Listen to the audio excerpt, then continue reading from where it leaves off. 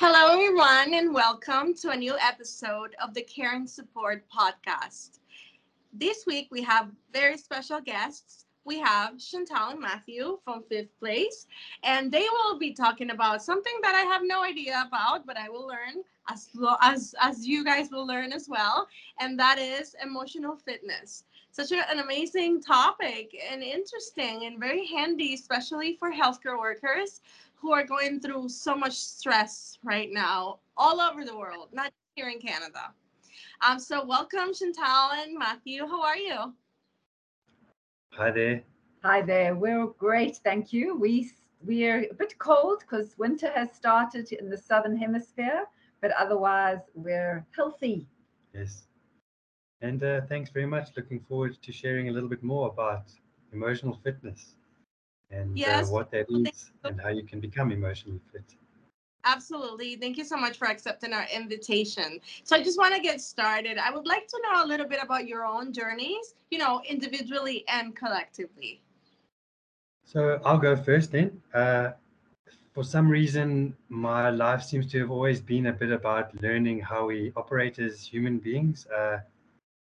When I was 10, I learned to meditate. And when I was 11, I read my first self-help book. But really, I think things started getting more and more interesting for me when I was 19, and somebody introduced me to NLP.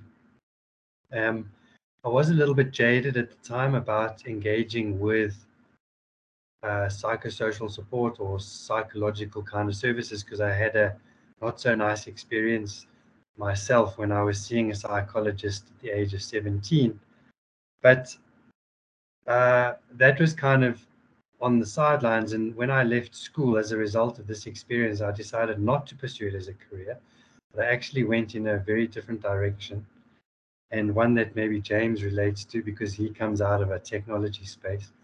And that was the internet and computer science. And then I started one of the first full service internet companies here in South Africa in 1994. So that does date me a little bit. But I haven't reached my sell by date yet, thankfully.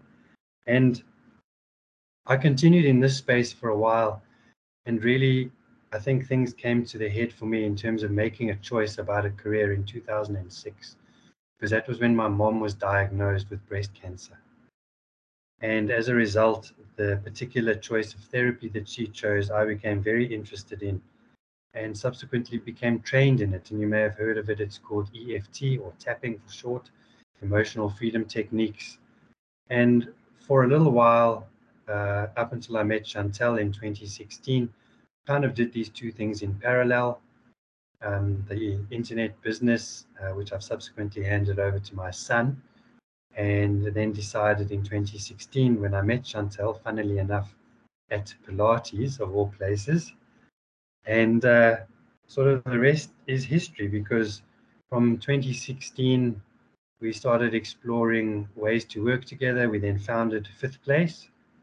And in 2017, we went on this 10-month journey, researching and understanding more about emotions and what they are, and ended up with this model, process, and tool that we use to build emotional fitness, which is known or called shape of emotion. So that's me in a not so nutshell. Yes, that's Matthew in a not so small nutshell, and I'll be a whole lot more succinct. So my background is I'm a qualified teacher. I didn't stay teaching for very long. I went into corporate and from corporate into manufacturing, running a family business with my brother. And it was while I was there that I actually trained as a coach. And when I exited the family business in 2013, I went and did my master's at Stellenbosch Business School in management coaching, and then set up my private practice where I was doing coaching and facilitation.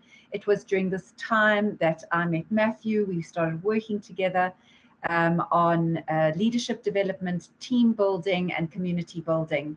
And yes, part of that was getting involved in the under-resourced school space, which really inspired us to develop this process called Shape of Emotion, and then move on to the larger part, shape of emotion, is only part of what we call emotional fitness. My next question was going to be, why did you become interested in emotional fitness? But you already answered that. So I would love to go over and say, so what are the benefits of working on our emotional fitness? And is this just for people who are going under a lot of stress or trauma or illness, or for everybody? So what we've witnessed in being in this space for the last few years is that building emotional fitness is the first thing that you should look at developing or building, because being emotionally fit is as necessary as building physical fitness, and emotions underpin everything that it is about being human. So many of our illnesses arise because of our inability to manage the way we feel. And by being emotionally fit, what we've seen is that you become more physically healthy, cognitively alert, and your ability to relate to yourself and others improves dramatically. Yes, chronic stress, as you will probably know, leads to a suppressed immune system. We can't think properly. We can't learn properly. It eventually, makes us ill. So, most of us are dealing with some level of stress or anxiety. And it really does, if it goes unattended, it really will impact us on a physical and relational basis as well. So, emotional fitness is not just for those who have got to the point of real mental health issues. Emotional fitness is for all of us. It's a little bit like physical fitness. It's not only the super athletes that get to look after themselves physically.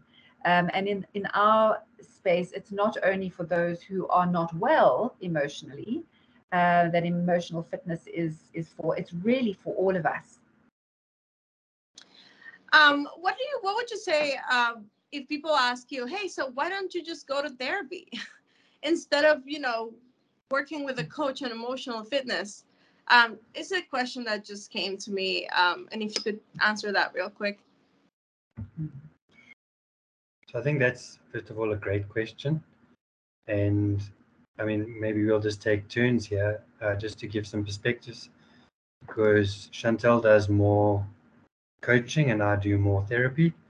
So from my perspective, therapeutically, a lot of therapies are or can be more mind-oriented or brain-oriented. And what emotional fitness is it's about connecting to the way you feel, coming back to your body, and engaging more with yourself as a whole system rather than just the brain. A lot of our Western world approaches favor the brain. I mean, if you think about the word thinking, it actually has the word king in it. So that can give you some insights perhaps into where we put the brain and thinking. Maybe it should be called Think Queen. But anyway, so from our perspective, it's also, therapy can be a process that you go to for sort of ongoing support. But our approach to emotional fitness is something that you can learn for yourself. And one of the big things that we advocate is about starting with yourself, because you are the only person that can make changes in your life. They are your feelings, your emotions. And actually, what we've seen countless times is that you actually have all the answers that you need in your life, specifically when it comes to emotions and feelings. I also wanted to say that the drive for us developing this process was as a result of the lack not only of funding but of practitioners that can attend to building emotional fitness, but attending to the amount of trauma that is evident in our country. We're a traumatized nation. We've been, impacted by colonialism, by apartheid. I mean, we have just so much history of it, and we saw the evidence of this in the under-resourced school space, and that was the inspiration for us to actually go out there and develop something that we could use in groups. that we could use en masse. It wasn't something that you had to do one-on-one, because quite honestly, even if we had the funds and we had the practitioners, it would still take forever to attend to the levels and the amount of people and the levels of trauma that are evident in this country. So that was the driving requirement. And it's not about an either or, it's about a both and. So, if you need to go to therapy, which many of us do at times, then we do that. This is really about ongoing attention to building our emotional fitness. And it's there also from a maintenance perspective, but it can also be used in a therapeutic sense as well. So it can be used in one-on-one and therapeutically when there is no other access to other professional interventions. And just to add to that, we do have coaches, counselors, therapists who incorporate this particular process into their practices. Sometimes they use it with their clients, and sometimes, which is I think of interest here, is they use it from a self-care perspective as well. I see. Well, thank you for that. It really clears a lot of doubts, questions that maybe our audience has, and even myself. So as you know, Caring Support is an employment platform for healthcare workers. So much of the content that we create is actually for them. And I would like to know, how do you think emotional fitness can benefit healthcare workers around the world? So interestingly enough, we have worked with healthcare workers, and healthcare workers deal with illness, death, dying, grief, and loss on a daily basis. And these will take their toll if they're not dealt with. In addition to this, typically, and this is a generalization, but typically healthcare workers always put others first. They like to help others. Their own self-care takes a back seat in their desire to help at work, at home, and in their communities. And all of this can lead to compassion fatigue and burnout. So regular work building emotional fitness in a variety of ways, like professional supervision, talking to a therapist or a trusted friend, mindfulness techniques like shape of emotion and emotional fitness classes. Those are some of the ways that healthcare workers can build their emotional fitness and just attend to themselves in the space that they work in.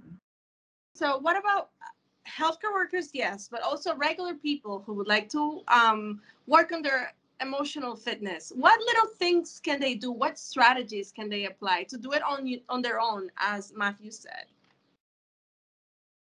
The first thing, and this is a very maybe overlooked but important thing, is the person must really want to do the work, to put the effort in, because it's kind of like a process. You don't walk around the block and get fit. And in the same way, you don't eat one meal and then never eat again, like one breakfast, and that's breakfast done for a month. So it is an ongoing process of nourishing and, as I said earlier, coming back to your body. And it is about sticking with it, because you will start to make changes. And any kind of change process involves time, effort, and energy. And if we really want to make these things stick and embrace a new level of emotional fitness, we will have to consistently do it. So we have to sort of get into that mindset that make small changes over a consistent period to build up a habit. The second thing to sort of share and is that, as I mentioned as well a little bit earlier, I think, is that it starts with me. And as I mentioned earlier, I'm the only one that can deal with my feelings. I might want to delegate them to Chantal, but at the end of it all, the way I feel is the way I feel. So the person whose responsibility it is to do something about those feelings, irrespective of the motivation or the event or the situation or whatever it is that caused me to feel a certain way, that doesn't matter necessarily. What matters is me choosing to manage my feelings. Now, I might have got to this place as a result of trauma or too much care or abuse even, but I can't blame the other, because again, that is taking my sort of power and control and agency and putting it on that person and then waiting for them or that situation to change. And in our experience, that doesn't work. If I really want to become more emotionally fit, I need to come back to me and do the work for me. And specifically coming back to my body, listening to my body. Again, in our experience, our Western mind thinks it's very clever, and we often ignore what our body is telling us. We sometimes take medicine to override the signs of the body so that we can just carry on living. And I mean, in this kind of context, that also is a bit of a recipe for burnout and compassion fatigue, because our body is always communicating with us. The question is, are you listening? Becoming emotional. So to sum it up, Chantal wants to just share that it's basically a multifaceted approach. Yes, becoming emotionally fit is not just an event. It's we always, relate it to physical fitness. It's not one event. It is a process. It is potentially a change in lifestyle, but it is multifaceted and it is holistic. And in our world, we talk about the 5 pillars: thinking, feeling, nourishing, relating, and moving. And all those areas are what we look at when it comes to building emotional fitness. Can Um, you and those, sorry, can you repeat those? Thinking, feeling, Yes, thinking, feeling, moving, relating, and nourishing. So nourishing. thinking, yes, so thinking is about learning, being lifelong learning, being willing to learn new things. The feeling is the work that we do from an emotional fitness perspective, emotional fitness classes using mindfulness or bodyfulness based processes, engaging with our emotions. Nourishing is around not just the food we put in our bodies, but also how we nourish ourselves from a self-care perspective. Moving says it all. It's about getting out there and moving our bodies, because moving our bodies is another way of expressing and allowing our emotions to be released and let go. And that's any kind of movement. That's walking, running, dancing, skipping, whatever it is. We do need to move. We're far too sedentary, although I have to say, not many healthcare workers are that sedentary, but it's a different type of moving. And then relating is all about our socialization. It's all about connecting with other people, because we are social beings, and it's the type of people that we connect with, and it's the people that we engage with, building community and building connections. So those are the 5 pillars. Interesting. Well, thank you so much. I really don't have more questions. I would just like to know if there's anything else you would like to add about this interesting topic. Wow, you seem to be really subject experts on this, and it really sounds like I have a lot of work to do. No, I don't know so much that it's about a lot of work to do. I think the first step is in educating, really, because that's what we find. It's really about finding out more information and educating ourselves. Because, I mean, in our experience, emotions are sort of really downplayed, underplayed. There's a lot of ignorance around what emotions are. We don't really get taught much about how to manage them, not through our schooling, not through our parents or our culture, and so on.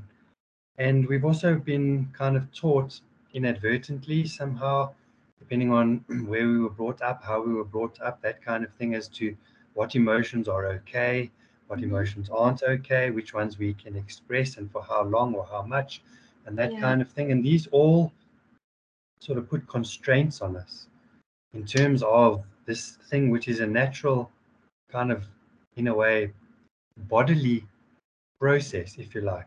We have other bodily functions and things that happen, but I don't think anything else comes close to the way our society and our culture constrains us uh, than emotions. I mean, we don't have the same constraints around things that we eat or necessarily where we can go, but emotions, for some reason, really are kind of locked into what's okay and what's not okay. And so you can even find yourself sometimes in this sort of conflict, because you might want to express because it's healthy to express, because that's what emotions are meant to be. The word emotion actually means to move, so we should be able to express, but sometimes for various reasons, as I was saying, we don't or we can't because we've been taught it's not okay. Absolutely. And I think the place to go always, just in terms of the education and finding out more. So for in our world, we have podcasts that have the information that are, there's no charge there. There's YouTube clips around what around emotional fitness and what to do, no charge, that's free and available. And then we obviously have courses and stuff which you can pay for as well, but there is so much available for people to go and engage with and just learn about, because as Matthew said, we typically have been told emotions are not the thing that we want to engage with, and we don't want to talk about them too much because they're messy and they're unwelcome. And really our job and our aim is to change the narrative around that, to make it okay to talk about the way we feel, to make it okay to say, I'm not okay, to make it okay to look after ourselves and not think that we're being selfish. We do endeavor to make it as accessible as possible. So, I mean, once we're okay with talking about it, then the next step is, okay, let's do something about it. And so Chantal was saying, we do have emotional fitness classes that you can take, and that is a good start. Or if you're just curious, then you can engage with us through our website, through the podcast, or even through the YouTube stuff. We, as you can probably tell, quite passionate about this, and we love to share and connect and engage and share more about what it takes to become and remain emotionally fit. Well, thank you so much. That was wonderful. It really is. And it made me think about grief. People like to put a timestamp on grief and tell you how you're supposed to grieve. And that's not fair. And as you said, it happens with a lot of emotions. And it changes between genders. What people expect one gender to feel or express emotions and then not the other, and it really constrains us as human beings. So this is so important. I thank you so much for your time and your knowledge, and I would love to have you back in the podcast in the future. So thank you, and say goodbye to our audience. Thank you very much. It's been a real pleasure, and thanks for your time and the opportunity to share something that we've come to realize is very, very important. So appreciate the opportunity. And from me, Matthew, until next time, bye for now. And from me, Chantal, until next time, bye for now. Goodbye, everyone. See you in the next episode.